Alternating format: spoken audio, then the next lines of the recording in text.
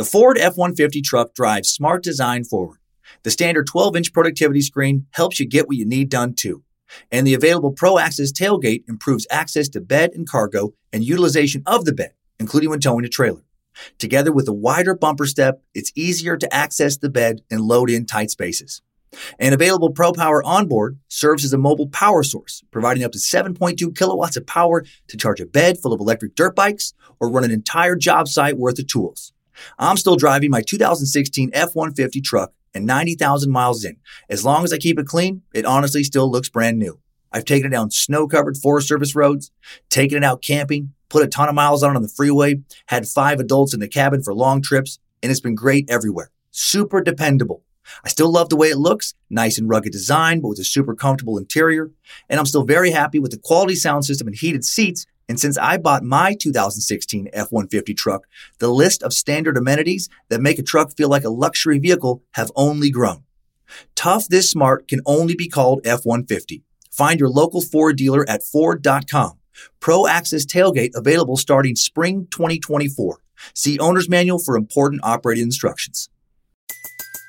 Everybody in your crew identifies as either Big Mac Burger, McNuggets, or McCrispy Sandwich. But you're the Filet-O-Fish Sandwich all day. That crispy fish, that savory tartar sauce, that melty cheese, that pillowy bun. Yeah, you get it. Every time. And if you love the Filet-O-Fish, right now you can catch 2 of the classics you love for just $6. Limited time only. Price and participation may vary. Cannot be combined with any other offer. Single item at regular price. Ba-da-ba-ba-ba. The Westboro Baptist Church is just that, a church. Kind of. Technically a Christian church, in theory. They seem to think they're amazing Christians. Not real big on the forgiveness angle, though. Not real big on the judge not, lest ye be judged angle. Not really into the Gospels. More into Leviticus, like Leviticus 20:23. And ye shall not walk in the manners of the nation which I cast out before you, for they committed all these things, and therefore I abhorred them. They like the fire and the brimstone. They were able to find some of that in Psalms, too, like Psalms 53:5. There were they in great fear, where no fear was. For God hath scattered the bones of him, and encampeth against thee. Thou hast put them to shame, because God hath despised them. They have a whole page of Bible verses where they have highlighted words like hate, anger, wrath, despise, judgment on their very comprehensive website, and I'm not making this up, GodHatesFags.com. Yep, that is the church's official website. I'll say it again in case you're thinking, there's no fucking way he just said what I think he just said. GodHatesFags.com. Sorry for the language, it's not mine. And you know, when they found out that domain wasn't taken, a lot of high fives were thrown around. A lot of praise Jesus, a lot of thank the Lord. If the God of Christianity is real, there may not be a church he is more embarrassed and appalled by than the Westboro Baptist Church. We look into who these idiots are, why they seem to hate everybody, and how they justify it today on Time Suck. Get ready to get mad. You're listening to Time Suck.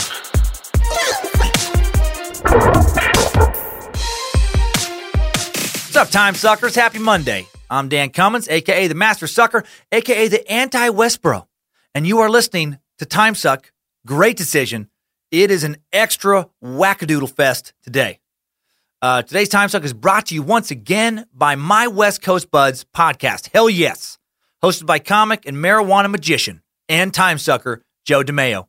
My West Coast Buds is an inside baseball look at cannabis, coffee, comedy, and spirits. All of Joe's favorite vices. It's a funny conversation where you learn a lot about the explosive new industry of legal marijuana. And on this week's episode, the one that drops today, Joe and his co-host Ben give a nod to the Time Suck crowd. Ben loves nerding out on topics just like I do. He enjoys learning, but he gets frustrated like a caveman when he has to seek out new information. So Ben, his co-host, picks a topic of interest and teaches him about it. And today, it's astrology. I love it. I feel like there's some dot crystals happening. And Ben and Joe may end up making some dirty-footed festival hippie ladies very angry with how they've approached this topic, which sounds funny to me.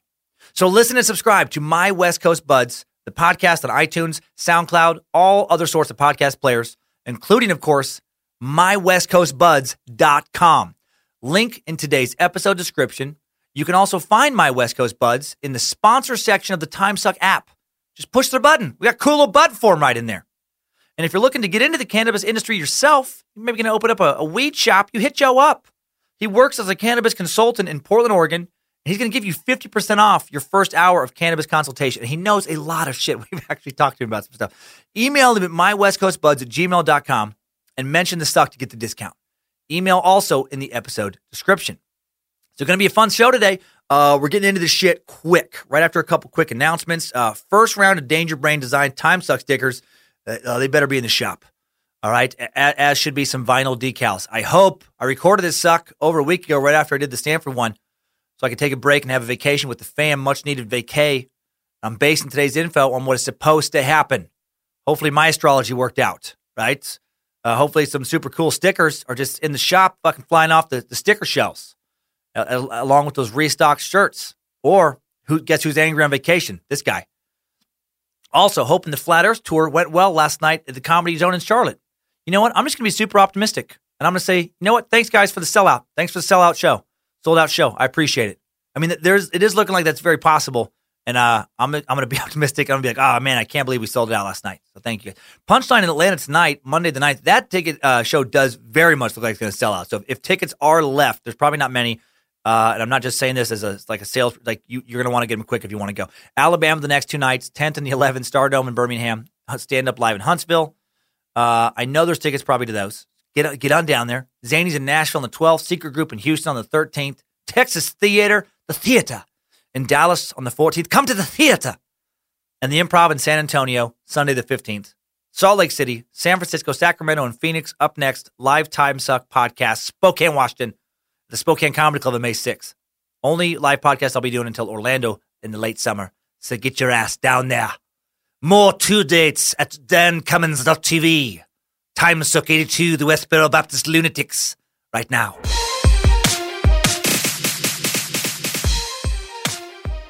All right, so who are the Westboro Baptist Church? Let's go to the homepage of their website to find out. It says established in 1955 by Pastor Fred Friendly Phelps. I added the Friendly. No one else has ever called him that. The Westboro Baptist Church of Topeka, Kansas still exists today as an old school or primitive Baptist church. New career goal, to play Topeka and have these fuckheads protest my show. God, that'd be awesome. You know, with their signs, no more Nimrod. God hates Dan. God hates TimeSuck. God hates Chikatilo. No more Shamecock. So many fun protest sign possibilities. Get out there, Westboro Baptist Church. Anyways, they say we adhere to the teachings of the Bible, preach against all form of sin. For example, fornication, adultery, including divorce and remarriage, sodomy. Yeah, they're real big on that. Insist that the sovereignty of God and the doctrines of grace be taught and expounded publicly to all men. These doctrines of grace were well summed up by John Calvin in his 5 points of Calvinism: total depravity, unconditional election, limited atonement, irresistible grace, and the perseverance of the saints. Although these doctrines are almost universally hated today, they were once loved and believed by a small group of people. So what are these 5 points of Calvinism, really? We should probably take a look at that if we're trying to understand the WBC. And the WBC is based in the LBC and the Snoop D-O-double G. What? No, Calvinism. Also known by the acronym of TULIP, the first of the letters in TULIP stands for total depravity. Simply, man is dead. The Bible says that you and I are dead in trespasses and sins. Ephesians chapter 2, verse 1 through 6. Unless we are born again, dead. Consider what that means. Can a man do good works then if he is not a Christian who is born again? No. Whatsoever is not of faith is sin. Romans 14:23. Can a man want to be born again and follow instructions on how to do it? No. For that would be like saying that a man in the grave can desire to come out of the grave or follow instructions on how to be made alive. Can a man accept Christ as his personal savior so that he becomes saved after that? Of course not. Accepting Christ is a good work done only by a Christian. Only after God makes a person alive will he accept Christ. Can you offer salvation to anyone? That is surely impossible. This is where it's fucking. One might as well offer food to a dead man than salvation to a dead sinner. Okay, so basically, if I understand this at all, if you don't believe in Jesus and the teachings of the Bible, and you don't live like a Christian, like a Christian life, and avoid sin, and you're not kind of chosen to be Christian, you're a walking, like a useless, dead person. You're like a zombie. You're a zombie, but instead of rotting skin and a hunger for brains, you have probably tattooed skin and a hunger for pussy, dick, and an overall good time. I feel like if that's not a correct interpretation, I'm in the ballpark. Okay, the U. I won't go into the next ones in nearly as much depth, but I just wanted to give that first letter as an example. The U in TULIP stands for unconditional election. This simply means God chooses to give some people eternal life without looking for anything good in them as a condition for loving and saving them. So before they, do good or bad, God chose some of his people and rejected others. What the fuck? This is so different than almost every other form of Christianity. So I mean, there are a few other ones that are similar, but this is just like complete opposite ethos to most Christianity. So wouldn't that mean that I guess like maybe God had pre-selected like gay people to go to heaven, and maybe they should leave them alone? I mean, this shit makes no sense at all. They point to John 15:16 to justify this belief, which says, "You have not chosen me, I have chosen you." Okay, so some people are chosen, other people are out of luck. I gotta say, it doesn't feel like I've made the cut. I worry if that's true. I feel like I probably didn't make the cut. The L in TULIP stands for limited atonement. The great gospel message that so many today are urgently carrying to distant lands is that Christ made atonement with his death. But there are two critical points at which this message is so severely distorted that it no longer carries the gospel message. The first distortion concerned what Christ's death did. The biblical truth of atonement is that his death paid for sins. Yet so many today teach that Christ's death was only an example for us to follow. And if one merely follows his example, he will be saved. Or it is taught that Christ's death did not actually pay for specific sins, but it made it possible for all sins to be paid for, and they think this is bullshit. But they say the Bible said that Christ's death on the cross actually paid for sins, like paid for them, paid like a transaction. Acts 20:28 says that God bought the church with his own blood, and atonement is limited to the elect of God. So, again, I guess they think that God literally like through Jesus, like paid for some sins, like Jesus paid for a limited amount of sin. So I guess not like an infinite amount. I guess he was just like, yo, God, look, I can give you like 10 pints of blood, but that's it. That's all I got. How many souls does that pay for? 3,473,201. Oh, okay. All right. Well, that's a bummer. There's going to end up being a lot more people than that. Okay. Oh, well, I guess then that's how many people have a chance to go to heaven, and everyone else, no matter how good they are, I guess they just go to hell, right? That's correct? Okay. All right. Well, cool. Thanks, God. Love your decision-making process. You are the bestest, most fairest, most omnipotentest, goodest goddess ever. Yeah, that's just fucking crazy to me. That is crazy to me. The I in TULIP stands for irresistible grace. God's grace to save a person cannot be resisted. Grace is God's free and unmerited power to save a person from his sins, which would otherwise lead us to hell. Grace brings him to heaven, who naturally would end in eternal hell. The grace is irresistible. That means that if God gives grace to you, there is nothing in the world that you can do to resist it and thwart God's intention to take you to heaven. The certainty of salvation for God's elect is seen in John 6:37, where Jesus says, "All that the Father hath given me shall come to me. There is no doubt that they will be saved." Verse 44 says that those who come to God come because God draws them. Not our will, but God's will is first and powerful. So if you're chosen, you're going to know it. You won't be able to deny it, and you get to go to heaven. If that is true, why would you protest anything ever? Why not just let grace make its way to the chosen and, stop fucking harassing everybody else? Stop harassing the grieving family members of homosexuals, you monsters, when you spit your hate speech at their funerals. I feel like I've learned more in 10 minutes of analyzing their scriptural roots than about the belief basis of the Westboro Baptist Church than the sum total of knowledge gathered by the entirety of its congregation. Like, there's no justification for the crazy shit that they do in the theological teachings that they themselves point to. And then there's the P, the preservation of saints. Last of the 5 points of Calvinism teaches that God preserves his people so they can never be lost. To put it simply, it means once you are saved, you are always saved. Okay, so this shit is crazy to me. This shit makes no more sense than David Icke's writings on the lizard Illuminati to me. So some people are pre-chosen to be saved. Those people can't resist being saved. They're saved for sure. Can't be not saved. Can't be unsaved. Jesus paid for their specific souls with his weird, specific blood transaction. No one else's. Everyone else just walking sin zombies. Apparently, this is the most radical form of Calvinism. And some Calvinists, or like 4-point Calvinists, for example, they don't believe in the limited atonement part. They don't believe that, Christ just died for some people. They believe that he died for everybody. I've watched some YouTube videos of people breaking down the differences further among kind of Calvinist denominations. And I got to say, it all reads pretty cray-cray to me.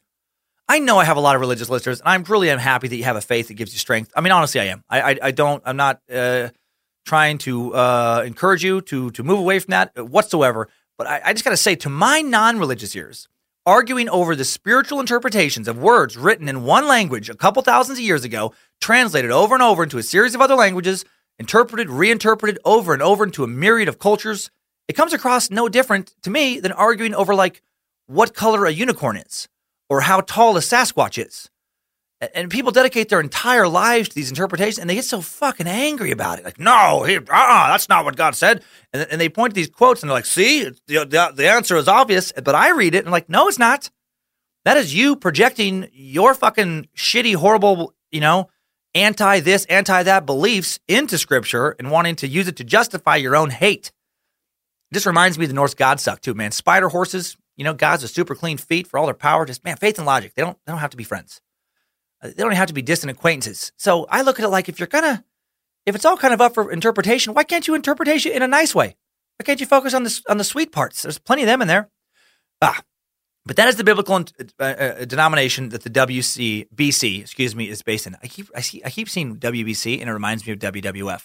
I keep picturing them as like a branch of or WWE, like a branch of like professional wrestling, a pretty extreme form of Christianity. And then they take the extreme, and then they go to extreme end of that. Back to their website self-description. Even though the Arminian lies that God loves everyone and Jesus died for everyone are being taught from nearly every pulpit in this generation, this hasn't always been the case. Arminian, by the way, is relating to the doctrines of Jacobus, Arminius, the Latinized name of Jacob, Hermandusen. He was a Dutch Protestant theologian in the end of the 16th, beginning of the 17th century, who rejected the Calvinist doctrine of predestination. And his teachings had a considerable influence on Methodism. So, they're pissed off at this guy who, wouldn't buy into their predestination part.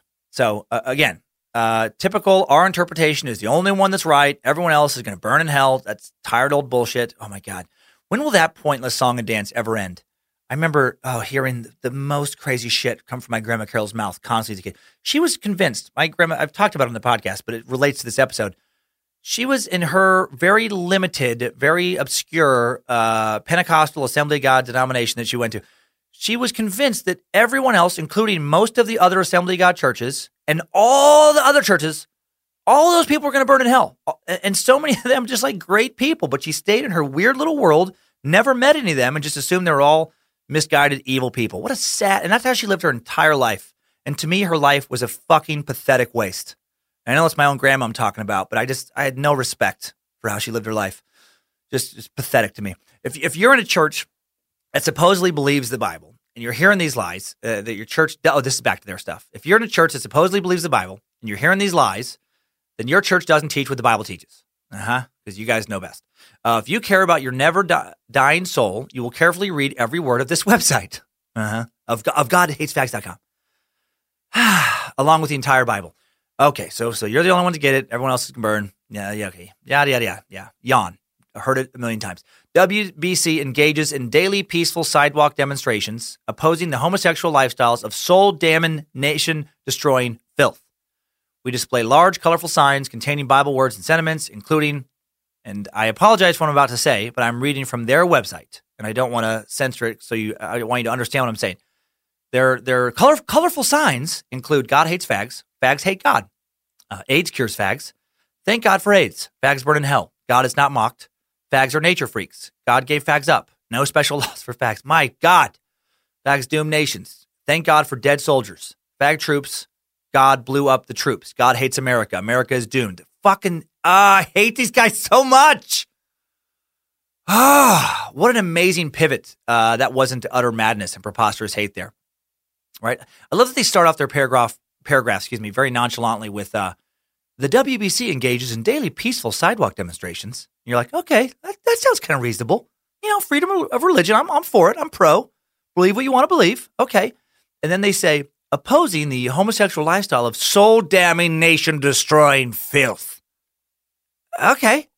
Seems a little harsh. Seems like you could have chosen to believe that homosexuality is a sin, if that's what your book, wants you to believe. But, You could have gone with the hate the sin, not the sinner angle. That's something that's possible, but that's not the WC style. Because then they say, we display large, colorful signs containing Bible words and sentiments. Okay, that sounds happy again. Okay. I like a large, colorful sign from time to time. Happy birthday, just married, congratulations, class of 2018. I mean, that kind of stuff is fun. Let's hear what kind of colorful Bible signs you have. And then it goes straight to thank God for dead soldiers. Wow, that doesn't seem biblical. I don't remember God hating soldiers in the Bible. Is that in the Dead Sea Scrolls? It's almost like these people are just ignorant, vicious, small-minded, hateful, evil, pathetic fucking losers pushing their own petty, simple-minded, fear-based agenda through the guise of religion. And then these shitheads continue with their hate-mongering. They say, perceiving the modern militant homosexual movement to pose a clear and present danger to the survival of America, exposing our nation to the wrath of God, as in 1898 BC at Sodom and Gomorrah. I love how they have an exact date for that. Apparently, they know more about antiquity than all of the world's archaeologists. WBC has conducted. WBC has conducted 61,500 such demonstrations since June 1991. My God, they've been busy at homosexual parades and other events, including funerals of impenitent sodomites like Matthew Shepard, and over 400 military funerals. Matthew Shepard, by the way, I went to a vigil for his death when I was in college. Of like how could that have happened? That was that poor kid in Wyoming who was at a bar. Some people wanted to rob him. They took him out. When they found out he was gay. In addition to robbing him, they killed him. And they're they were glad he's dead at his funeral. That's when I first learned about these pieces of shit. Over 400 military funerals of troops whom God has killed in Iraq, Afghanistan in righteous judgment against an evil nation. See a list of cities where WBC has picketed. The letter to Topeka mayor that set off the Great Gage Park Decency Drive. Read our frequently asked questions for more information. America crossed the line on June 26, 2003, when the Supreme Court, the conscience of the nation, ruled that we must respect sodomy. I remember that. I remember when a judge came out and just addressed our country. You people of the United States, we must respect sodomy. Above all else, respect it.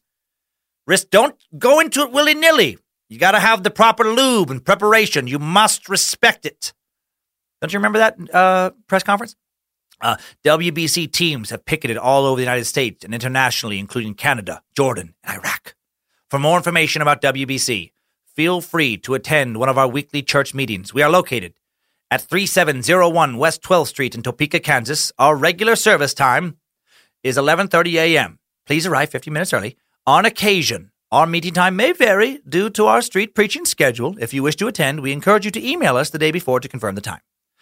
So that's who they say they are. And they don't hide their hate one bit. When they listed their email, and I was just so mad about all this, I couldn't resist reaching out. So I emailed, late last night I emailed them, which is never good to send a late night email. But whatever, I copied and pasted it into today's document. And here's what I wrote. I wrote it with a subject line of big fan, exclamation point. And I wrote, hi guys, exclamation point. Big fan of what you do and I want to help out. I love Jesus and I hate, all caps, everyone else. Gays, the military, teachers, liberals, lying politicians, bestiality people, dwarves, communists, Polish people, gingers, people who drive too slow, people who hate God, people who say God damn it, people who say fuck, people who say butthole, tweens, doctors that try to cure AIDS, Chuck, albinos, women, lifeguards, the people who work at my local Domino's pizza place, fuck up my order, Shadow Chikatilo, your mom, that one guy who does that thing that you can't really describe or remember, but you know drives you crazy, fuck that guy. And most of all, fuck you, you inbred fake Christian cocksuckers. I've never protested a funeral before, but when you die, I'll make an exception. Love, Dan. P.S. You better hope that hell you preach about isn't real, or you will be standing in the hottest spot.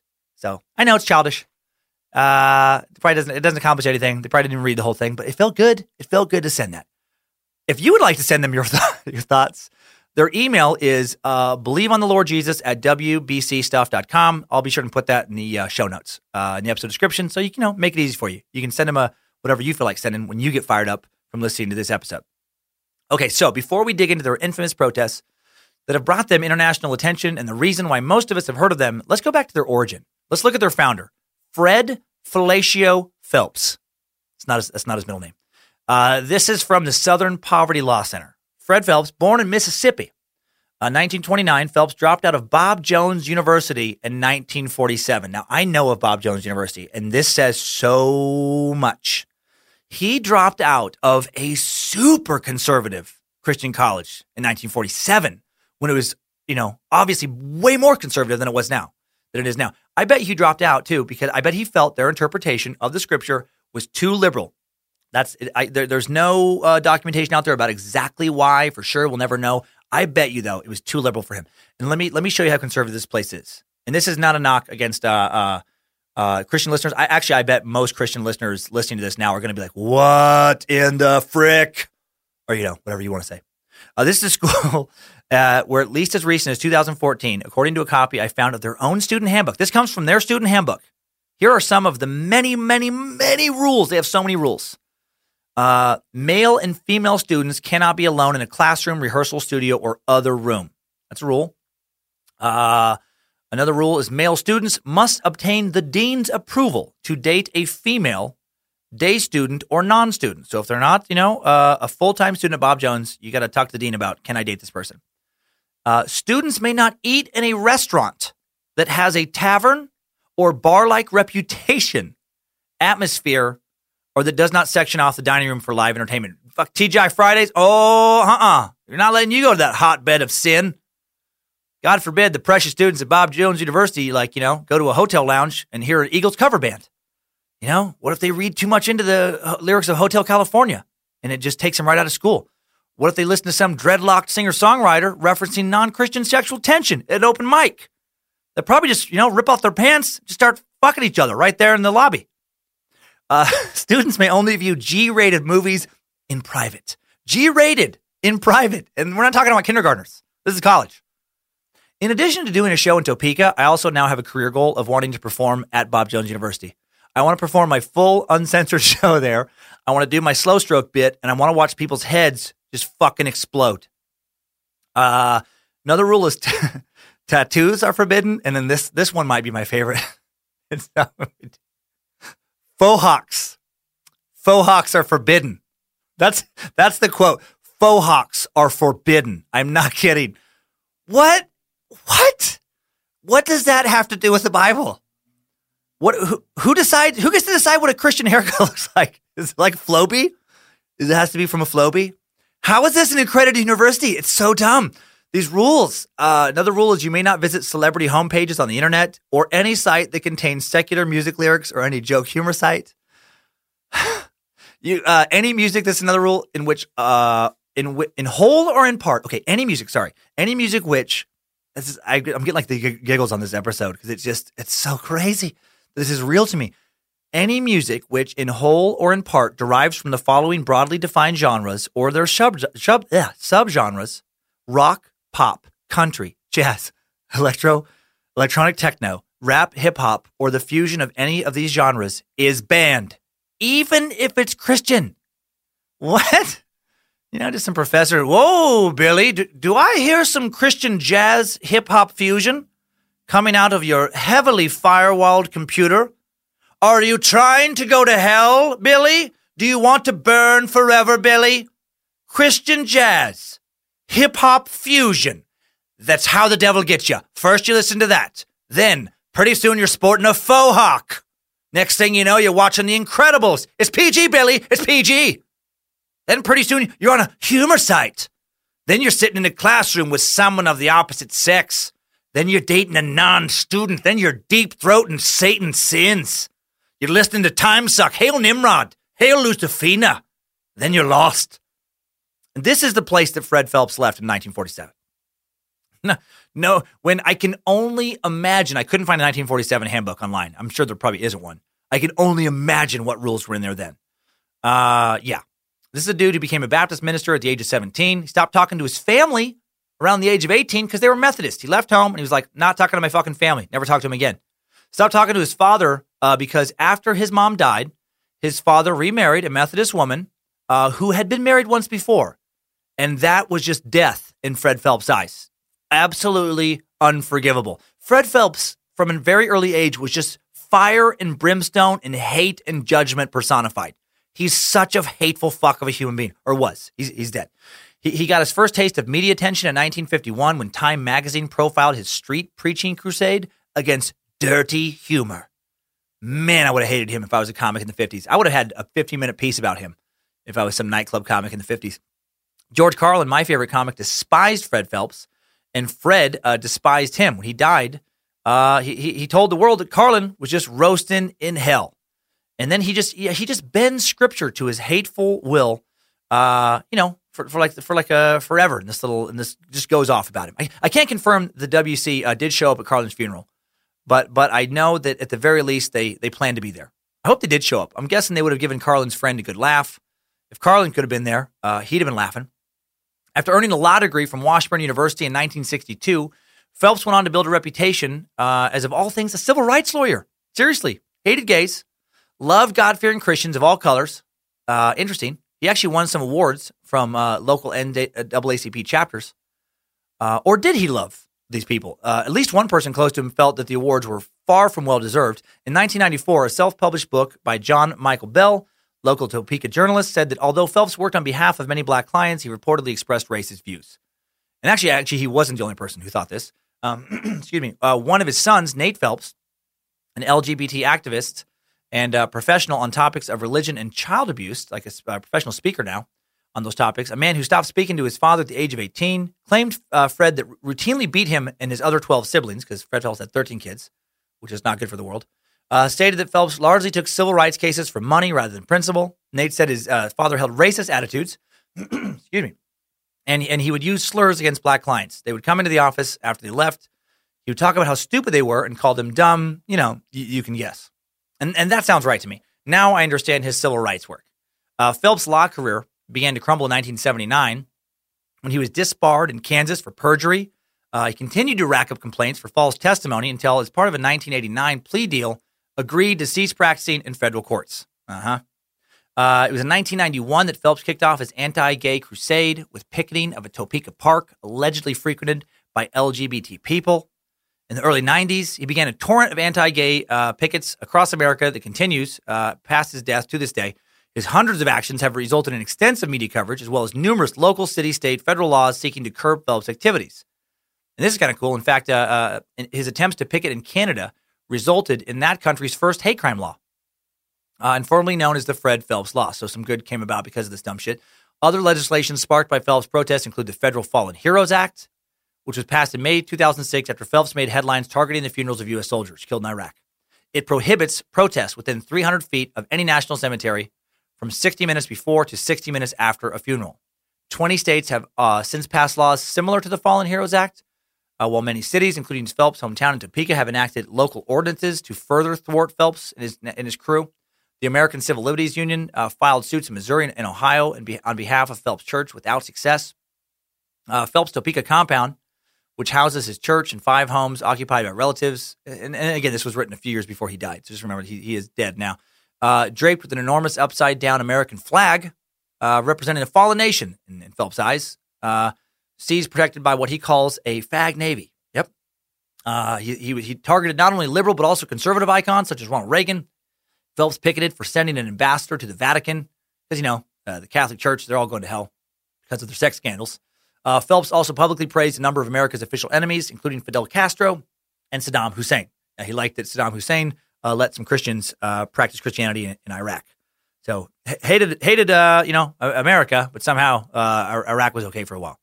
Because his professed hatred for gay men and lesbians ran so deep and overflowed in such bizarre ways, some question the source and nature of Phelps' commitment to the cause of anti-gay activism. One person said, "I'm so tired of people calling him an anti-gay activist. He's not anti-gay. He's a human abuse machine." I love that. A human abuse machine. What a great band name. It's a good metal band name. Human Abuse Machine. Debuting their new single, Fuck Fred Phelps. Targets of this abuse machine extend beyond those normally attacked by anti-gay activists. Westboro Baptist Church members under Phelps' orders had picketed Bill Clinton's mother, Sonny Bono, Frank Sinatra, Bob Dole, Jerry Falwell, Santa Claus. The 17 sailors killed aboard the USS Cole in Yemen in 2000. Oh, my God. All of whom Phelps attacked and called fags or supporter of the fag agenda. In 2000, and again, that's every time I use that word, that is his word. In 2009, WC members began viciously attacking Jewish people, protesting verbally attacking, protesting in front of synagogues, holding signs reading "The Jews killed Jesus, God hates Jews." Westboro's protests have tested the boundaries of the First Amendment, have been found to be legal. 2006, the group picketed the funeral of Lance Corporal Matthew Snyder in Maryland. Snyder's father subsequently sued, won a $5 million verdict against Westboro, but the judgment was thrown out on appeal, a ruling that was affirmed 8-1 by the Supreme Court in March 2011. As a nation, we have chosen to protect even hurtful speech on public issues to ensure that we do not stifle public debate, wrote Chief Justice John Roberts in the majority opinion, which I do agree with. I hate these guys so much, but would never want to censor them because of what that represents. By 2012, Phelps was ailing. Two of his daughters, Margie Phelps and Shirley Phelps Roper, they'd become the public face of Westboro. Margie Phelps works for the Kansas Department of Corrections. Oh, that's great. Appeared to have a broader spectrum of hate than her father. In 2004, she was arrested while protesting a dedication ceremony for the Brown versus Board of Education historical site in Topeka. So she's anti-education as well. Phelps died on March 19th, 2014. I feel like clapping. 2 months after he died, someone within his compound leaked a bunch of photos online of Phelps through the years with various dicks in his mouth. Pictures of him behind truck stops, YMCA saunas, bathroom of the Outback Steakhouse. Autopsy was performed after Phelps' death, and he actually died of a dick overdose. Turns out you can OD on cock. Yep, forensics guesstimated that over the course of his life, Phelps had run through roughly 45,000 dicks, and that's why the sexual act of having 5 dicks in your butt at the same time as having another 10 in your mouth is called getting Phelped. It's called getting Fred Phelped. Man, you got to slow down, man. You can't keep getting Fred Phelped every weekend. Colon can only take so much, man. You're going to asphyxiate. You got to be careful with all that, you know? You can't be pulling 2-3 Fred Phelps in a single weekend. Of course, that's not true, but I just felt compelled to say it on the off chance that a member of the Westboro Baptist Church would ever listen to this podcast episode because it's named after them. I had too much fun to think about the rage they would feel hearing that. I just picture them just punching whatever would happen to be close. Just, no, he would not. No, just freaking out. So that's the founder. That's Fred Phelps. What about the church he built? And I use the term church very loosely. Let's talk about it. First off, more of a cult, or really more of just a fucked up extended family than an actual church. As of 2013, the church is only up to about 40 members. I believe about 70, 75 was the most it ever had. And most are just relatives of Phelps. Several U.S. states have introduced laws aimed at banning their protests. They hate him so much. Even the KKK has announced them. That's when you know you're terrible, when the KKK is like, no, we're not associating with those white people. And they are mostly white. They're not all white, but mostly. So we know that they're extremists. We know that they're a product of some wackadoodle Calvinist extremism, but how do they defend their aggressive hatefulness? Before we find out, quick word from today's sponsor. Support for today's show comes from American Addiction Centers. Love having them back on the show. Sometimes it's hard to ask for help. Doesn't need to be. Addiction is a nationwide problem that can affect anyone, and there's no easy fix. Recovery is not one size fits all, which is why the AAC is revolutionizing the addiction treatment industry with holistic, evidence-based treatment practices. They offer innovative technology to ensure safety through detox and treatment, specializing in treating dual diagnosis or co-occurring mental health issues and addiction. They work hard to make sure individual needs are met, empowering individuals in their lifelong recovery journey in a comfortable, home-like setting. AAC even offers in-house genetic testing. I love this so much. In-house genetic testing, so you can find out if you're prone to some kind of prescription drug sensitivity, for example, prone to interactions, from various drugs. That is so important in the midst of our current opioid epidemic. Somewhere it's my mouth hates them, and by some I mean most. And that epidemic is going on huge around Coeur d'Alene, by the way. I was just talking to somebody a while back who's a social worker about that. If you struggle with drugs or alcohol, or maybe you're not even sure whether or not you have a problem, call American Addiction Centers at 888-693-3308, available 24/7. Your life is worth more than your addiction. Don't wait until it's too late. Also, if you think that number sounds different than last week's number, you're right. They've given us a new call-in number. As of today, last week's number still also worked. I know, I called it. I got a very strange reaction when I told the person answering the phone that I was not someone in need of help, but I was a podcast host, making sure that the old number worked for time suckers who may need help. And I believe her response was, what? And then I said, just glad the number's working. Have a great day. And I awkwardly hung up. I also have a button in the sponsor section of the app. I made it so easy. You click on sponsors in the menu, click on the the American Addiction Center's button, and you just go right to their page for all their info. And again, if you think it's weird, I'm promoting a pro-weed podcast and recovery center in the same podcast. Just remember, some people can have a casual, healthy relationship with alcohol or with marijuana. Some people can't. And there's no shame in that. It's kind of like some people can play a game of Madden or on PS4, go to bed, and then other people have their families leave them because they lose their job because they can't stop playing Call of Duty, right? Because that's another real form of addiction. They just get addicted to the fucking game. So contact the AAC if you have a real problem. Addiction, no joke. Hail Nimrod. Okay, so back to these idiots. If you take a peek at the facts section of their website, you can find out they address a lot of stuff. It's like the question, doesn't the Bible say God loves everyone? Well, here's their answer. First sentence, no, period. To the question of, doesn't God love everyone? No. You're probably thinking of John 3:16, which says no such thing. See the John 3:16 Arminian lie laid bare. Well, I'm not going to your fucking stupid interpretation. John 3:16, by the way, says, for God so loved the world, he gave his only begotten Son, that whosoever believeth in him should not perish, but have everlasting life. For God so loved the world that he gave his only begotten Son. Oh, sorry, I just repeated it there. Sorry, I put it down twice. So yeah, love is the important part of that. And because that particular verse does not fit their hate-filled agenda, they just dismiss it. They're just like, no, that wasn't supposed to be in there. The devil actually wrote that. He wrote that kind of weak-ass, gay stuff. No, it's supposed to say God hated the gays and the Jews and cursed them to eternal persecution. That's what he meant to say, okay? Open your eyes. Read our website. Read our interpretation. They go on. They say Romans 9:13 says that God hated Esau, and Psalm 5:5 says that God hates all workers of iniquity. For example, this is their parenthetical, homosexuals. Iniquity, by the way, means immoral or grossly unfair behavior. And why can't they use the word homosexual? Why the fucking constant F-bombs? Yeah. Oh, that's right, because they're pieces of shit. I forgot for a second. They're hateful human fucking walking garbage cans. Here are some other examples. Given these verses, how can you say God loves everyone? Can you really say God loves everyone when God says, I hated Esau? I don't know if I'm saying that right, so I apologize. ESAU, whatever. You get, the point is what I'm going after. Does God love the people in hell? Or you are thinking of God as love. God certainly is love towards his elect, his children, but he certainly is not loving towards the reprobate, the children of the devil.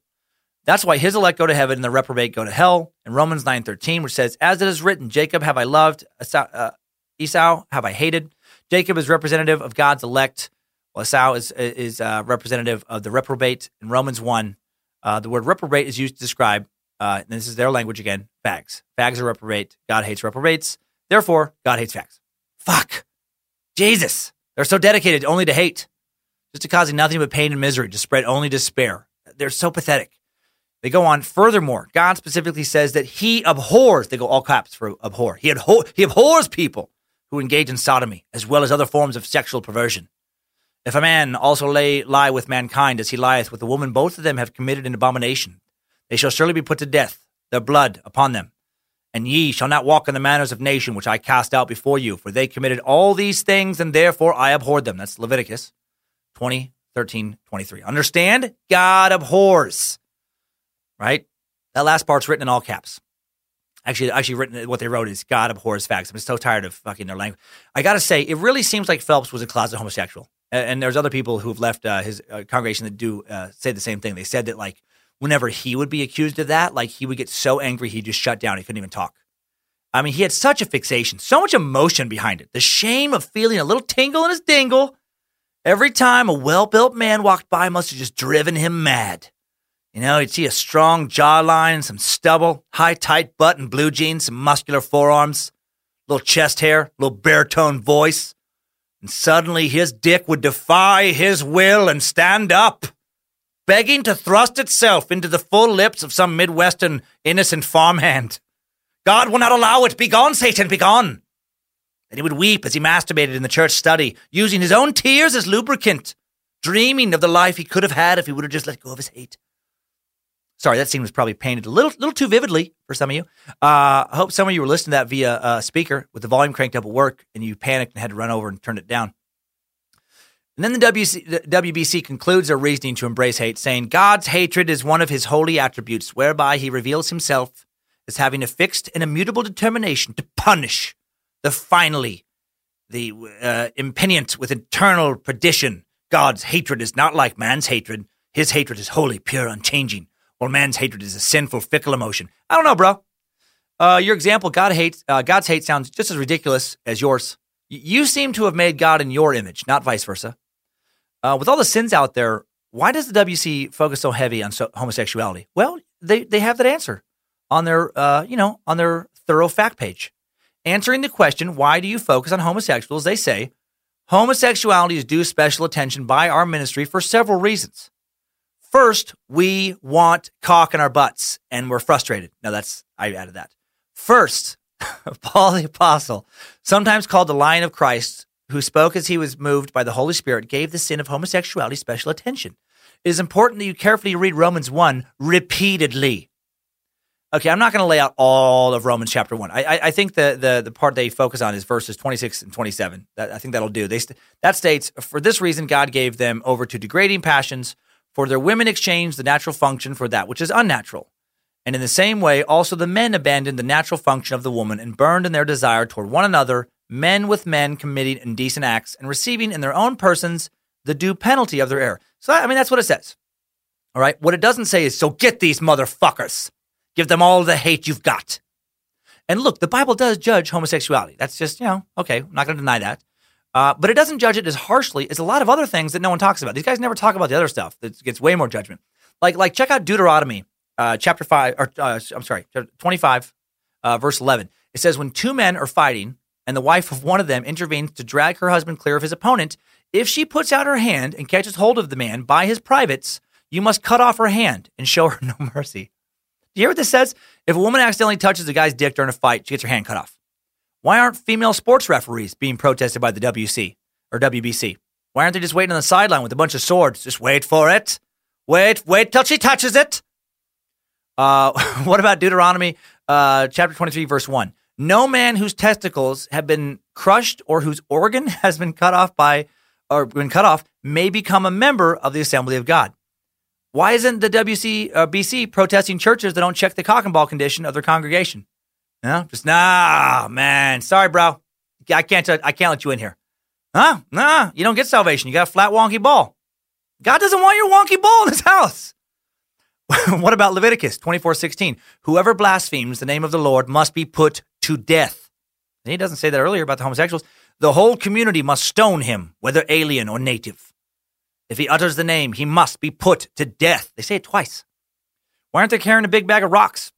It's like a Sam Smith concert, Just start stoning his audience when they sing along to that Nothing Left for You song, that new one, Because I gave my heart to a goddamn fool. That's not the melody, but that's what it says. Because I gave my heart to a goddamn fool. And Sam's gay as well. He's, openly gay. So they could be there, for the reason of the word. And then, they could also, kill two sins with one stone. I think you see my point. It's ridiculous to single out one verse and get all bent out of shape about it. Get all bent out of shape about sin A when you never do shit about sins B, C, D, and E. But I digress. What is their rationale, self-explained, for singling out homosexuality? And they continue, it is clear that on the ladder of human depravity, homosexuality is the bottom rung. That's clear, is it? Just to you idiots. By the time a person reaches the state of hardcore, defiant, unrepentant, hot, steamy, orgasmic, thrusting, passionate, homosexual, indulgent, coming all over the place, I added a lot of those adjectives, lifestyle. God has washed his hands of that person. God does not hate them because they're homosexuals. They are homosexuals because God hates them. That's what they say. They are homosexuals because God hates them. They're the biggest assholes ever. I keep telling myself just to read more of their answers and to editorialize less, just to stop getting sidetracked. But they make me so angry. God hates, fuck you, Westboro Baptist Church. Man. Okay, back into it. This is an important distinction, referring to the God hates them. Further, throughout the Old Testament, when the nation of Israel was in its worst spiritual condition, in its full-blown apostasy, the Bible makes a point of telling us that sodomy was one of the chief traits of society. See 1 Kings 14:24. Under the law of Moses, the penalty for homosexuality was death. Further, sodomy is the only sin which caused God to rain fire from heaven on an entire 5-city population. So we have a Bible basis for recognizing that homosexuality is a particularly heinous sin in the eyes of God of eternity. Second, and perhaps in the immediate context, more important, this is the sin that is the forefront of a moral crisis in this nation. We did not start the homosexual movement. We did not put this movement on the front page of every major newspaper and every phase of the entertainment industry. Every phase, you guys. And in the schools. I know, when I go to my kids' school, I do hear a lot of that. They're like, all right, guys, make sure everybody of the same sex makes out for a little while. We got to gay it up a little bit today in the class before we start a lesson. We are not the ones insisting that this awful behavior serve as the basis for special legal rights. We are not the ones marching up and down the streets demanding that people accept and respect us for our sins. This is the only sin in which America is seriously contemplating giving civil rights. Imagine if embezzlers, murderers, or rapists demanded that they be given protection, not punishment, by law because of their wrongful deeds. You would gasp in amazement. Yet you embrace the notion that because someone engages in sex with a person of the same gender and then chooses to broadcast that fact, they should be protected? Amazing. This sin is so insidious by its nature, and those who commit such things so abominable in their nature, that it serves as the litmus test for a society. Right. That's the litmus test. Not like, hey, how are you guys treating your homeless population? How are you guys treating drug addiction? How are you guys, treating violence? It's, hey, how many dicks are going in butts in this country? 30%? Fuck. Okay. Not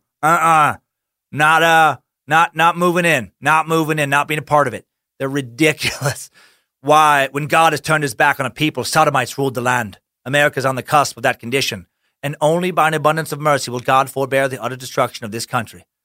That is why we focus on this issue in our ministry at this time in our journey in this earth. Third, similar conditions existed in Sodom. I feel like you already covered that too, which was destroyed by God. Jesus warned us what it would be like in the days of Lot, just before he returns.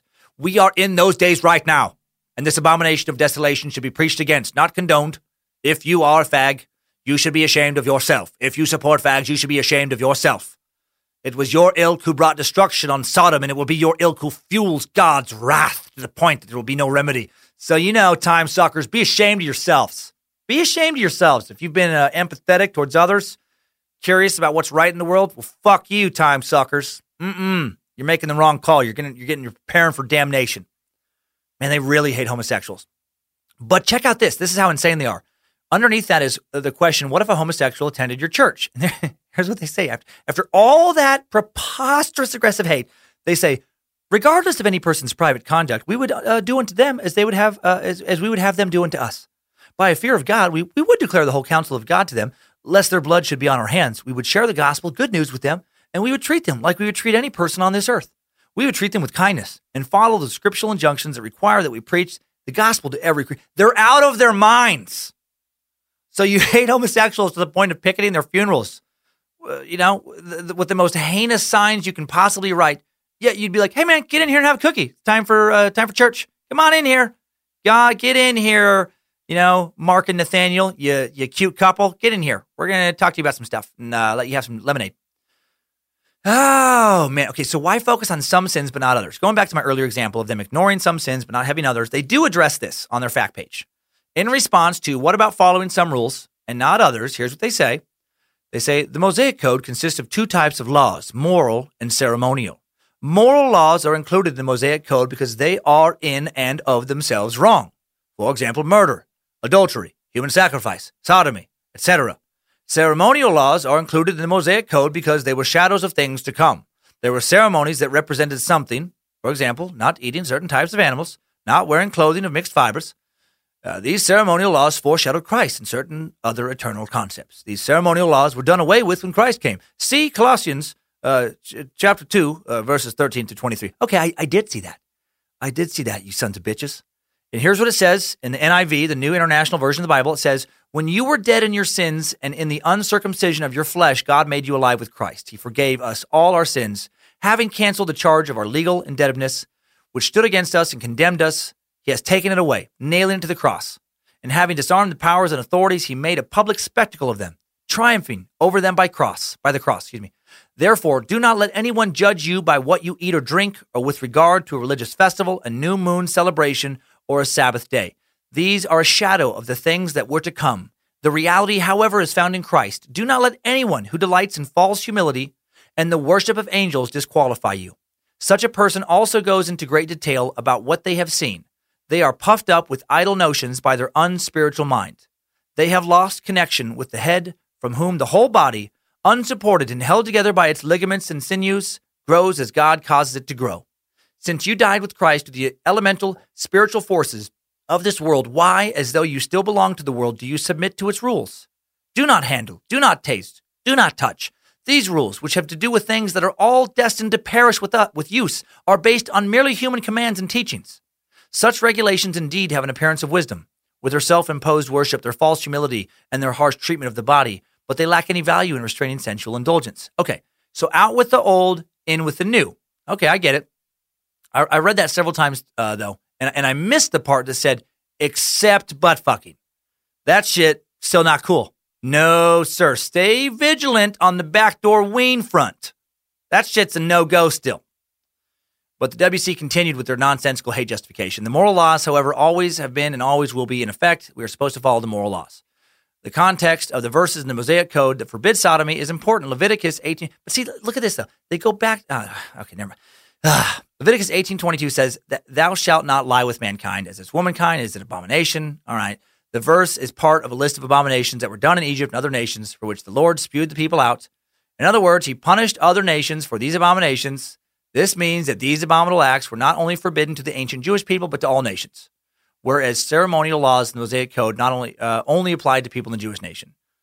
Any nation that engages in these abominations will be destroyed. To paraphrase the context of Leviticus 18:22, don't have sex with a menstruated woman, don't commit adultery, don't sacrifice your children, don't commit sodomy, don't commit bestiality. The question is, why are all of these things still abominable except sodomy? Why is sodomy suddenly okay? If you claim to believe the Bible and you're at all logical, it makes no sense to say that sodomy is okay. I missed the memo on period sex being a real abomination right now. I mean, I understand it messes up your sheets, but I wouldn't go so far as to call it an abomination. And I don't think anyone on the left is saying have as much butt sex as you can tolerate. Just stay away from the front door when it's got a red doormat out front. They just bend everything to fit their will. Leviticus 20:13 says, if a man also lie with mankind, as he lieth with a woman, both of them have committed an abomination. They shall surely be put to death. Their blood shall be upon them. What's the context of this verse? To paraphrase, don't commit adultery. Don't have sex with your stepmother. Don't have sex with your daughter-in-law. Don't have sex with other men. Don't have sex with your mother-in-law. Don't have sex with animals.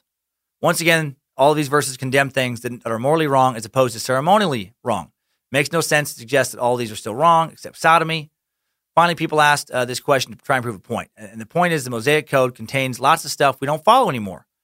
You know, why should we still follow the verse that forbids sodomy? Well, for example, if it's okay to eat pork, why isn't it okay to commit sodomy? I believe I've answered this above, but I'd like to point out that the above statement makes as much sense as if it's okay to eat pork, why isn't it okay to murder? So they go right to that like murder place all the time. But, you know, there's other things that are in these rules that they point out, like adultery. You're supposed to stone adulterers.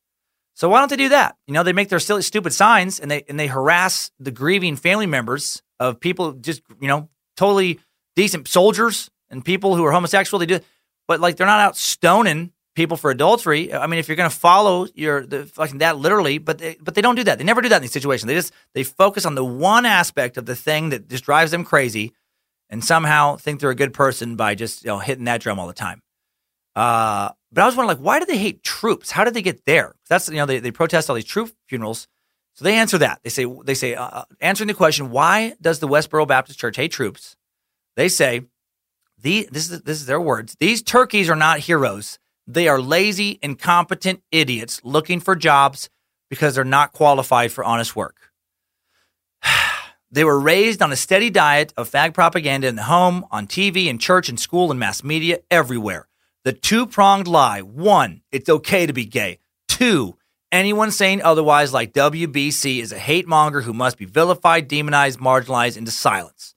Therefore, with full knowledge of what they were doing, they voluntarily joined a fag-infested army to fight for a fag-run country, now utterly and finally forsaken by God, who himself is fighting against that country. They turned America over to fags. They're coming home in body bags. Their funerals are the form of choice for delivering WC's message. They're so fucking preposterously ignorant. I love that they believe God himself is fighting against the U.S. Well, he's not doing a very good job. The Dow Jones hit an all-time high a while back. I mean, we're fucking crushing it right now, on the international economic landscape. So you would think that an all-powerful God could, do a little more damage to the USA if he was really pissed at us. Straight from this asshole's website, man. Holy shit. The more I read this stuff, I just wonder, how has no one killed any of them yet? I'm like, they say the the most inflammatory things. After reading this, I Googled, has anyone tried to kill anyone from the Westboro Baptist Church? No murder attempts came up, which shocked me. A blip did come up from the Southern Poverty Law Center again. They called the WBC arguably the most obnoxious and rabid hate group in America. And this is a group that studies all hate groups. And they're like, yeah, these guys are the worst. They're the worst one. And again, if the Southern Poverty Law Center, I mentioned them earlier, if they sound familiar, that's because we talked about them in the Time Suck 50, in the Ku Klux Klan Time Suck. We talked about their formation. That group was founded by Morris Dees, who in 1991, if you'll recall, successfully sued the United Klans of America, the KKK, won a $7 million judgment for the mother of Michael Donald, a young black man lynched in Alabama. We talked about that episode. Payment of the judgment bankrupted them and resulted in its national headquarters being sold to help satisfy that judgment. So that's if they're familiar and you can't remember, that's why. Oh, also, the WBC flies the American flag upside down, and they do that in protest of America in general. This is what they say. They say an upside-down flag is the international sign for distress. This country, as well as the rest of the world, is in mortal danger. We're in distress.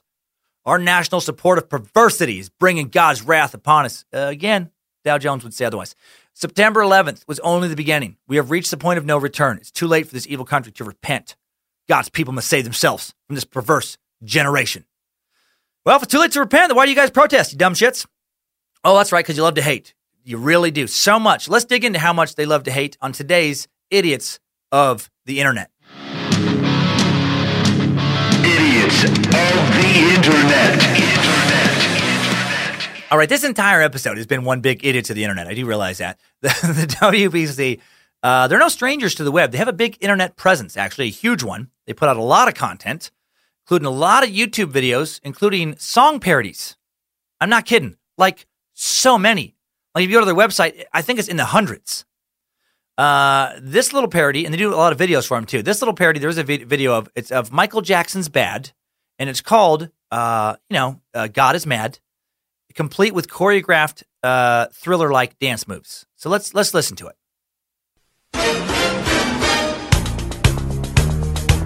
Yeah. I wish you guys could see this video. They're like, they look exactly how you think.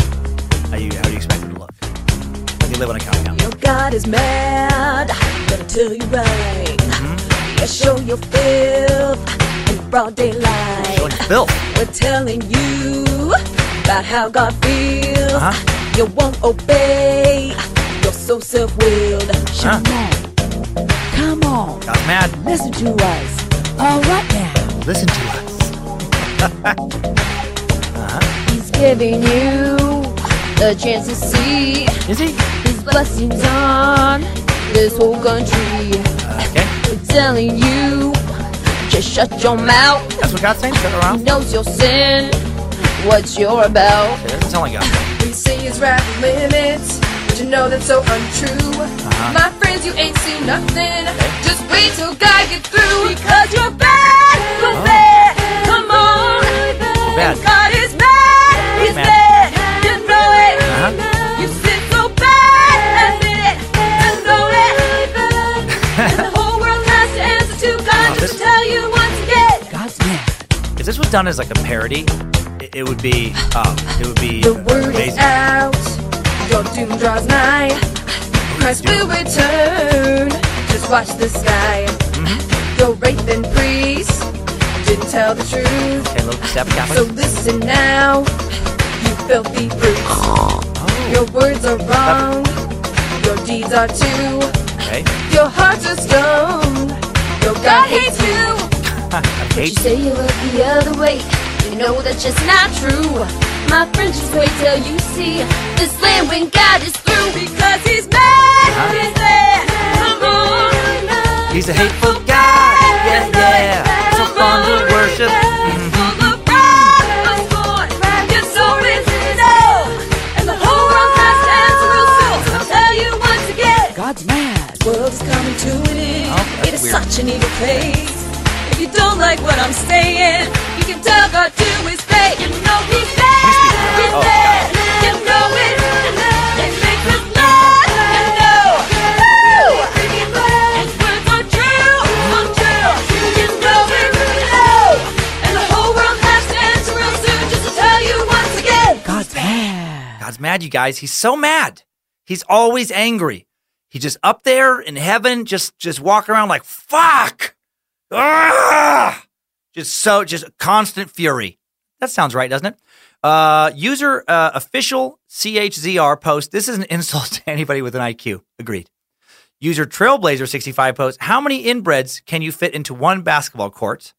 Because they filmed this on a basketball court with their dance routine. And then this might just crack me up, but it made me laugh so hard when I first saw it. User the random replies underneath that with IDK. Like I don't know. Pretty sure that was a rhetorical question, the random, but I love how serious you took it. You know, how many inbreds can you fit into one basketball court? I don't know. Probably depends mostly on the size of the inbreds you're trying to stuff into a court. You know, how they stand. Are they laying or standing? Let me think. Let me crunch some numbers. User Uncle MILF posts, is it bad that I was singing this to my boyfriend? Love it. Love it. Thankfully, this video has more thumbs down than thumbs up. Okay. That's far from their only parody video. They also parodied Happy. The song Happy. They've parodied Joy. That song by Pharrell. Let's check this out. Let's see how creative they are with this one. You think we're crazy because of what we say. Terrible quality. We say you'll go to hell if you are gay. A lunatic with a beard, kind of like mine actually. We say the words that I say to say. Just dancing on the side of the road.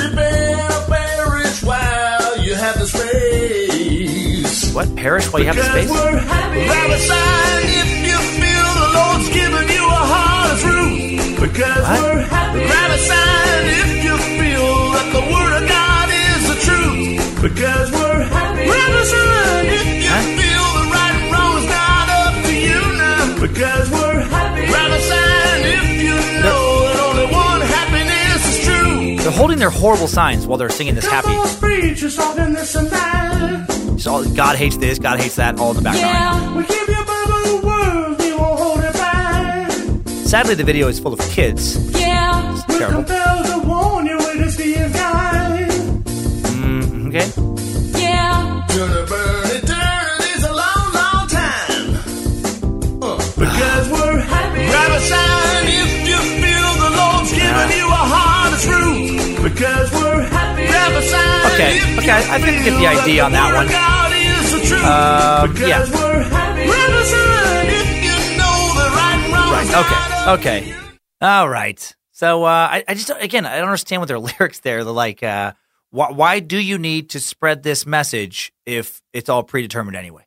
I mean, if they're just, no matter what, just going to go to hell, then, again, why the harassment? All right, one more. I know you get the point on these, but this one is just especially ridiculous. Actually, before we get to that one, a couple comments under this last one. User Shinjuki posted, I played this at my coming out party. Hilarious. Underneath that, user Duncan posted, this gave me the courage to come out as a transsexual. Underneath that, user Carpal posted, Hail Satan. And then I posted, just I got, caught up in all this. I posted, I hope every time this video gets a thumbs down, another kid finds the courage to come out of the closet.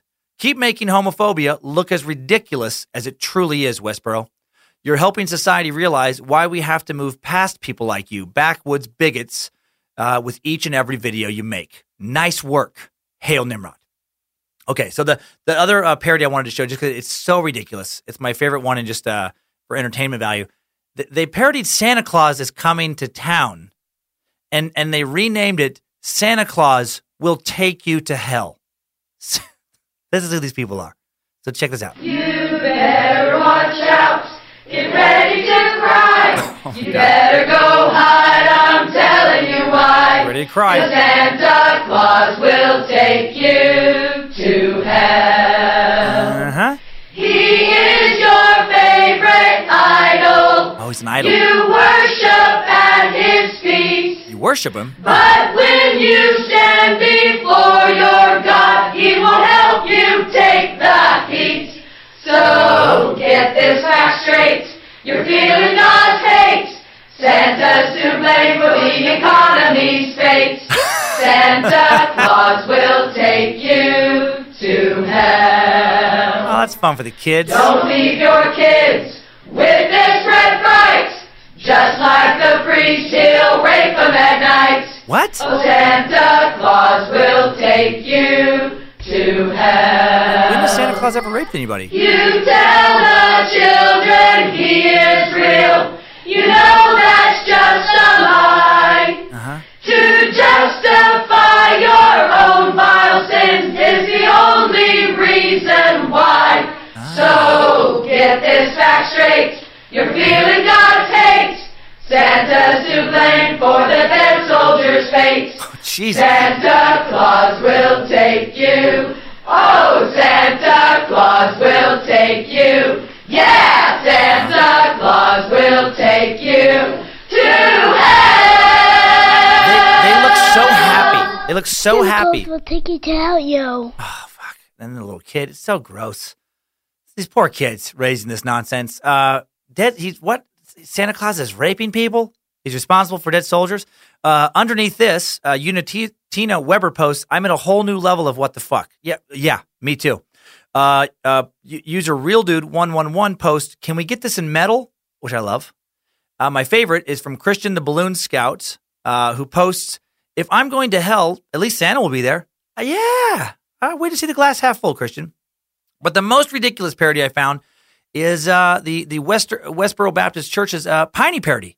Well, looky here now, I got some pig, tastiest pig ever did lick, off of my same-sex partner's beard. Well, looky here now, with God's wrath, I made a butt baby with a life partner of mine. And then we were sent to hell, and that's where we found Santa Claus, and that's where we saw Fred Phelps. He was sucking Satan's dick. Woo, yee-haw! Weird, right? It kind of took a strange twist there at the end, but kind of felt like they started to attack themselves there. But, whatever. That's their video. Okay, one more video. No song this time. I want you to hear the spring that sprung all this hate. The patriarch of pulpit-based loathing himself, Fred Phelps. Before he passed away, here's a little clip of Fred Phelps condemning Anderson Cooper. Build up. This is the warm-up music, the intro. You see Fred Phelps sitting in front of a green screen. Anderson Cooper, CNN, 360 Degrees, has now become an evangelist for Satan. Oh! Bastardizing his position as a TV personality to spread pro-gay propaganda in defiance of the plain language of the Bible, which demands the death penalty under the law for practicing sodomites. To wit, thou shalt not lie with mankind as with womankind. It is abomination. Leviticus 18:22. For the filthy sin of sodomy, God demanded the death penalty under the Mosaic Code. To wit, if a man also lie with mankind as he lieth with a woman, both of them have committed an abomination. They shall surely be put to death. Okay. Their blood. Okay. That's enough of Mr. Fred Phelps. Man, he really was just a broken record, wasn't he? Never got tired of hitting that same note. Just hit it for decades. It's like, we get it. Leviticus, death penalty. That's the only part of the Bible you care about. Okay, let's get out of this idiots of the internet and get back into, kind of more idiots of the internet, I guess. Idiots of the internet. So how did Fred Phelps get other people to join his hate cult? Well, for the most part, he fathered them. Dude had 13 kids. Then, most of them married and had numerous kids themselves. A lot of his kids had like over 10 kids each. So he seeded his own hate cult over the years. And then once you get that core group running, as we've learned with our studies of other cults here on TimeSuck, then you can just kind of bring others in through relationships like marriage, find other people who are desperate enough for a family and ignorant enough they're willing to join up with this group just because they want to be part of some group. The kids I feel the most sorry for, they're born into these families, just indoctrinated from an early age. They're like the worst victims of this, in my opinion. But there's a very interesting case of one of these kids who's done something amazing with her life. Such an amazing, beautiful person. It's the case of one of Phelps' many grandchildren, and it's Megan Phelps Roper. Her mom is actually basically the current leader of the church after Fred passed away. She put on an amazing TED Talk. I love TED Talks, and this may be my favorite one. It's just fucking beautiful. She talks about growing up just surrounded by, just indoctrinated by hate, and then of leaving the church and of leaving her entire family behind to do the right thing with her life. Listen to a little bit of Megan talking here as she starts her TED Talk. I was a blue-eyed, chubby-cheeked 5-year-old when I joined my family on the picket line for the first time. My mom made me leave my dolls in the minivan. I'd stand on a street corner in the heavy Kansas humidity, surrounded by a few dozen relatives, with my tiny fists clutching a sign that I couldn't read yet. Gays are worthy of death. This was the beginning. Our protest soon became a daily occurrence and an international phenomenon, and as a member of Westboro Baptist Church, I became a fixture on picket lines across the country. The end of my anti-gay picketing career, and life as I knew it, came 20 years later, triggered in part by strangers on Twitter who showed me the power of engaging the other. In my home, life was framed as an epic spiritual battle between good and evil. The good was my church and its members, and the evil was everyone else. My church's antics were such that we were constantly at odds with the world, and that reinforced our otherness on a daily basis. Make a difference between the unclean and the clean, the verse says. And so we did. From baseball games to military funerals, we trekked across the country with neon protest signs in hand to tell others exactly how unclean they were and exactly why they were headed for damnation. This was the focus of our whole lives. This was the only way for me to do good in a world that sits in Satan's lap. And like the rest of my 10 siblings, I believed what I was taught with all my heart, and I pursued Westboro's agenda with a special sort of zeal. Wow. Us versus them, man. Her and her 9 siblings taught from birth that God hates almost everyone, but especially homosexuals. And because of their, kind of crazy Calvinist leanings again, they weren't even trying to save anyone at these protests she was at, She just thought these people were destined to burn in hell, and that for some reason, they needed to hear about it from her. Again, that's what I said it a bunch, but that's what's so extra crazy about Westboro. The utter pointlessness of what they do. There's no repent now and seek salvation angle. Only a, hey, buddy, you're going to burn in hell, and I want you to hear about it from me angle. Listen to how hateful she was as a kid, how normal hate was to her. When she talks about meeting a Jewish man she'd been mocking on Twitter, one who came to one of her protests to meet her. And after several months of heated but friendly arguments online, he came out to see me at a picket in New Orleans.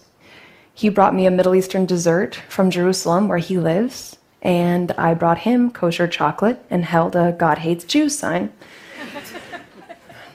There was no confusion about our positions, but the line between friend and foe was becoming blurred.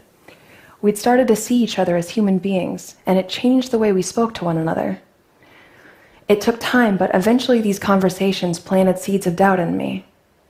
My friends on Twitter took the time to understand Westboro's doctrines, and in doing so, they were able to find inconsistencies I'd missed my entire life. Why did we advocate the death penalty for gays when Jesus said, "Let he who is without sin cast the first stone"? How could we claim to love our neighbor while at the same time praying for God to destroy them? The truth is that the care shown to me by these strangers on the internet was itself a contradiction. It was growing evidence that people on the other side were not the demons I'd been led to believe. These realizations were life-altering. Once I saw that we were not the ultimate arbiters of divine truth, but flawed human beings, I couldn't pretend otherwise. I couldn't justify our actions, especially our cruel practice of protesting funerals and celebrating human tragedy. Wow. Man. Okay, so after that, she leaves the church, leaves her family, meets various people she'd formerly protested against, such as a rabbi who let her and some of her friends stay over at his house in California with his family, share some meals. And she learns when she's around these people that these people she'd been taught to hate were just like her, just other meat sacks, trying to make sense of life, trying to make sense of the world around them, not so different, not the enemy. And then this and many other similar experiences leads her to, think about the state of our country a few years later today, last year, but it hasn't changed. She gave this talk almost exactly a year ago in March 2017, several months after the election. And by that time, we had already firmly settled into our current climate of liberals hating conservatives and conservatives hating liberals and everybody being in their camps and no one listening to the person on the other side. check out the amazing insight she gives about this and what great experience she has learning about how destructive hating and not talking to the other side, how destructive that can be. I fucking love this. Listen to how profound this is. This has been at the front of my mind lately because I can't help but see in our public discourse so many of the same destructive impulses that ruled my former church. We celebrate tolerance and diversity more than at any other time in memory, and still we grow more and more divided. We want good things: justice, equality, freedom, dignity, prosperity. But the path we've chosen looks so much like the one I walked away from 4 years ago. We've broken the world into us and them, only emerging from our bunkers long enough to lob rhetorical grenades at the other camp. We write off half the country as out-of-touch liberal elites or racist, misogynist bullies. No nuance, no complexity, no humanity. Even when someone does call for empathy and understanding for the other side, the conversation nearly always devolves into a debate about who deserves more empathy. And just as I learned to do, we routinely refuse to acknowledge the flaws in our positions or the merits in our opponents. Compromise is anathema. We even target people on our own side when they dare to question the party line. This path has brought us cruel sniping, deepening polarization, and even outbreaks of violence. I remember this path. It will not take us where we want to go. Wow, how relevant to our current cultural climate. How important to remember that slandering the other side doesn't get us anywhere. Outside of preposterous, hate-mongering extremists like Fred Phelps, we're not so different usually than the people we think are so different than we are. I can have a good time with a conservative Christian as long as they don't mind a little bit of profanity. Most don't mind. I can hang out and have a good time with, gay as can be, fuck bomb dropping, flamboyant hairdresser. I can talk with a pro-gun control vegan and a pro-gun steak lover and hug it out with both of them and do hug it out at a lot of the shows lately. And I just think that's important to remember, man. I remember my dad many years ago bringing him out to New York for the first time. He had never been east of the Mississippi. I know I've said this before, but he was just blown away by how nice people were. Because he had never met like any real New Yorkers, and he just, he got his impressions from like movies. Basically, it was like, hey, go fuck yourself. Like he thought it was going to be that kind of attitude, and he was like, oh, they're just normal, and that's generally how it is when you travel to a new place and you have all these preconceived expectations of how they're going to be, and then you get there and you're like, oh, they're not so bad. Other than the Westboro Baptist Church current members, they seem to be just as bad as they are. But even they, as you know, even they can get out of that. Even they can change if you talk to them instead of just mock them like I've been doing here. So just really good lesson. Even Megan was able to get out of that. So this episode was strangely inspiring by the end, in strange ways. Megan's speech obviously inspiring, but also the Westboro Baptist Church itself is inspiring. In the sense that, like, their website is super comprehensive, their content is vast, their commitment to their cause is impressive, they're organized, well-funded, passionate in their spread of their beliefs. Just so happens their beliefs are terrible, but they've re-inspired me to double down on the suck, man.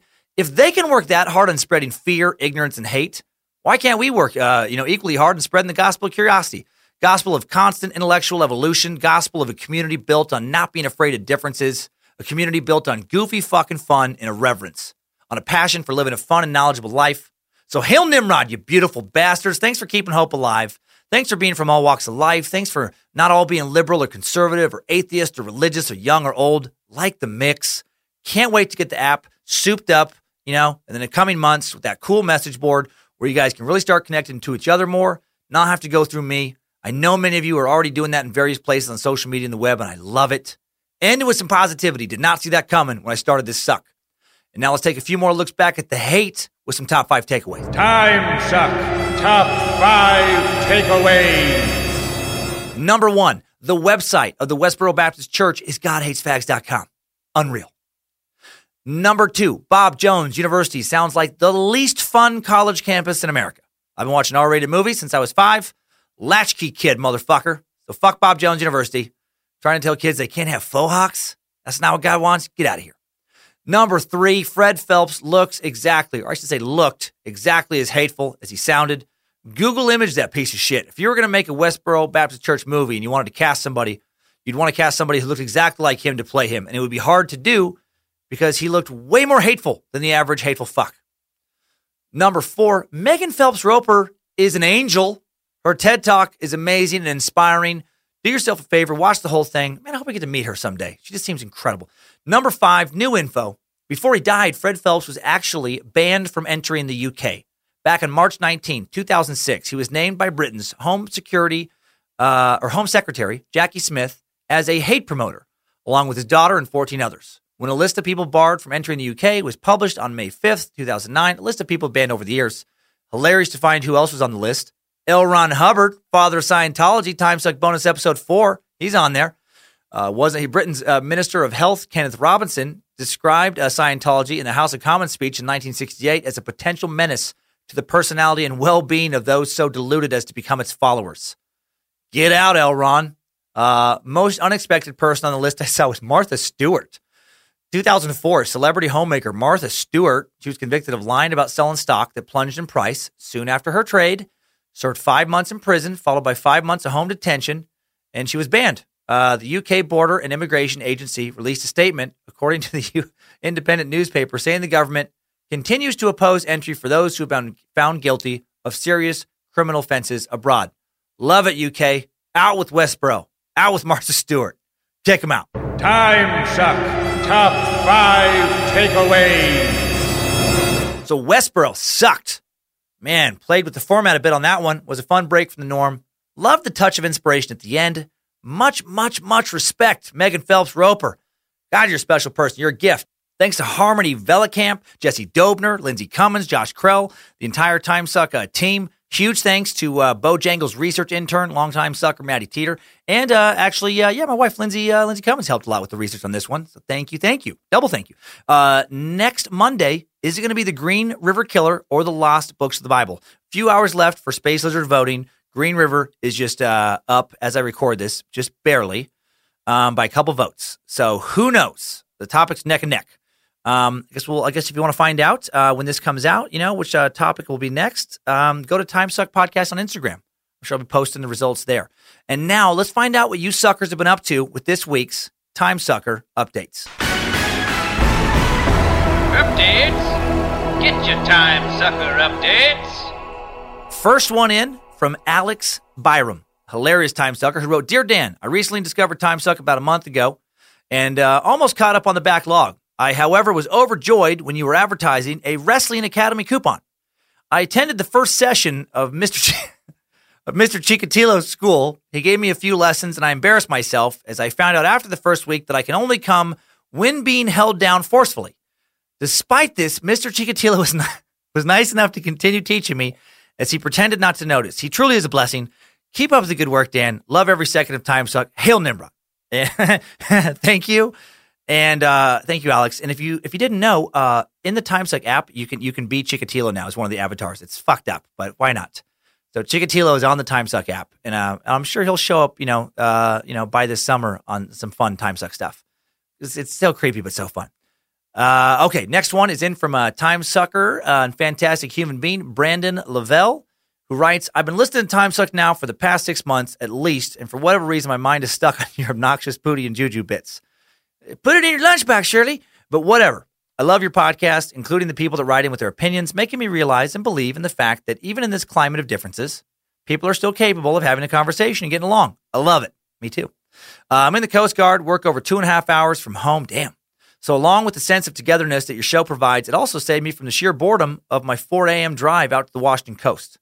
By the way, I heard how you referred to us in your JFK episode. I did apologize for that afterwards. By the way, in later episodes about my Coast Guard comment, I got reamed a little bit for that one. But he says, you're exactly right. We just lay on the beach all day. It's actually quite reminiscent of the volleyball scene in Top Gun. Of course, if you've ever been to any part of the Pacific Northwest coastline, which I have, you know I'm full of shit. I do. And thank you for your service. And he says, anyways, thanks for the good times. Keep them coming. Oh, thank you. Thank you, Brandon. I appreciate your service. I appreciate your life in the suck. And now we got Space Lizard Tyler G writing in saying, to the almighty Suckmaster, been a fan of your stand-up for a little while now. Just found the Time Suck podcast this week. Loving it. Spend hours driving to the southeast for work. I'm a blasting tech. Got a job consisting of designing, loading, and detonating blasts for rock quarries. Oh, that sounds fun, man. I wish I could get my fucking grenade launcher over there to help you out. Construction sites, roadways.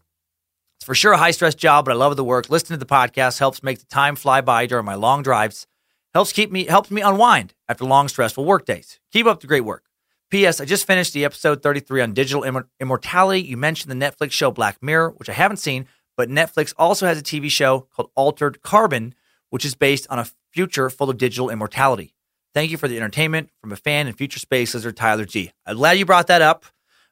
You got to see Black Mirror. You will love it. You will love it. You will love it, especially if you've seen Altered Carbon. I have been so busy the last 2 weeks, I haven't really been able to see any TV show, but when I have moments, that is the only one I've been watching. It's Altered Carbon. I personally don't think it's as good as Black Mirror, but I think it's very good. And I just love the concept of basically, for those of you guys who haven't seen it, you get a disc in your spine, like one of your spinal column discs in between some of your vertebrae is a hard drive, is a very comprehensive hard drive, and that's where your soul exists, basically. And so when your body dies, you just get put in a new body. They can just make them. You get a new meat sack. And it's about some people thinking that's great and other people thinking that we should revert back to having a normal, lifespan. Yeah, very interesting. Okay, and last one really quick. This is from Sebastian Adams, Time Sucker, who says, "Hey, Dan, most Satanists are just atheists who use the image of Satan as a way to fight for religious freedom. Luciferians are true Satan worshipers." And I know you're talking about that from the Richard Ramirez episode. I get this every time I bring up Satanists, where it's like, actually, Satanists are this. Agreed. There is a, organized religion. But also, when you use that term, there are people like Richard Ramirez, the Night Stalker, who just worship the Christian devil, who just worship evil. So that's why, there's no other term for it. Like, they're also satanic. And again, I know that's annoying if you are a different kind of satanic, but it is what it is. It's the term. So that's why I used it. And thank you for writing in so other people know, Sebastian. Appreciate that. Appreciate the updates from all of you. Thanks, Time Suckers. I needed that. We all did. Have a great week, everybody. Come see me if you're in Texas this weekend. Don't protest anyone's funeral unless they were a member of the Westboro Baptist Church when they died. And keep on sucking.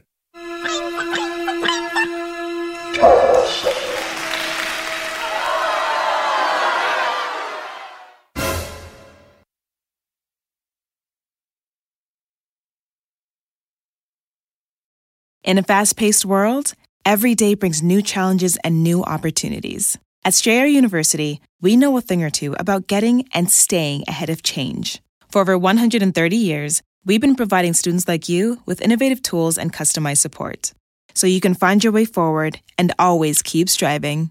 Visit strayer.edu to learn more. Strayer University is certified to operate in Virginia by Chev and has many campuses, including at 2121 15th Street North in Arlington, Virginia. This show is sponsored by BetterHelp. If you suddenly had an extra hour show up in your day every day, what would you do with it? Work out, sleep, read a book, play Fortnite, call your mom, take judo lessons, finally watch all the episodes of Shameless? A lot of us spend a lot of our time wishing we had more time. But why? Time for what? If time was unlimited, how would you use it? The bad news is that you're not going to get that 25th hour. But what you can probably do is reprioritize where you spend some of your time. Therapy can help you find what matters to you so you can do more of it with your time. This year, my health is more important to me than cranking out another stand-up special as fast as possible. So I canceled a tour, sacrificed that income, and decided to spend a lot of the time I just got back working out more, resting more, relaxing more, and enjoying time with family, friends, and just myself. And I'm so glad I did. I feel better than I have in a long time. And my BetterHelp therapist, Debbie, was very helpful in getting me to make the decision to pull back. Thank you, Debbie. If you're thinking of starting therapy, give BetterHelp a try. It's entirely online, designed to be convenient, flexible, and suited to your schedule. Just fill out a brief questionnaire to get matched with a licensed therapist and switch therapists at any time for no additional charge. Learn to make time for what makes you happy with BetterHelp. Visit BetterHelp.com/timesuck today to get 10% off your first month. That's BetterHelp, HELP.com/timesuck.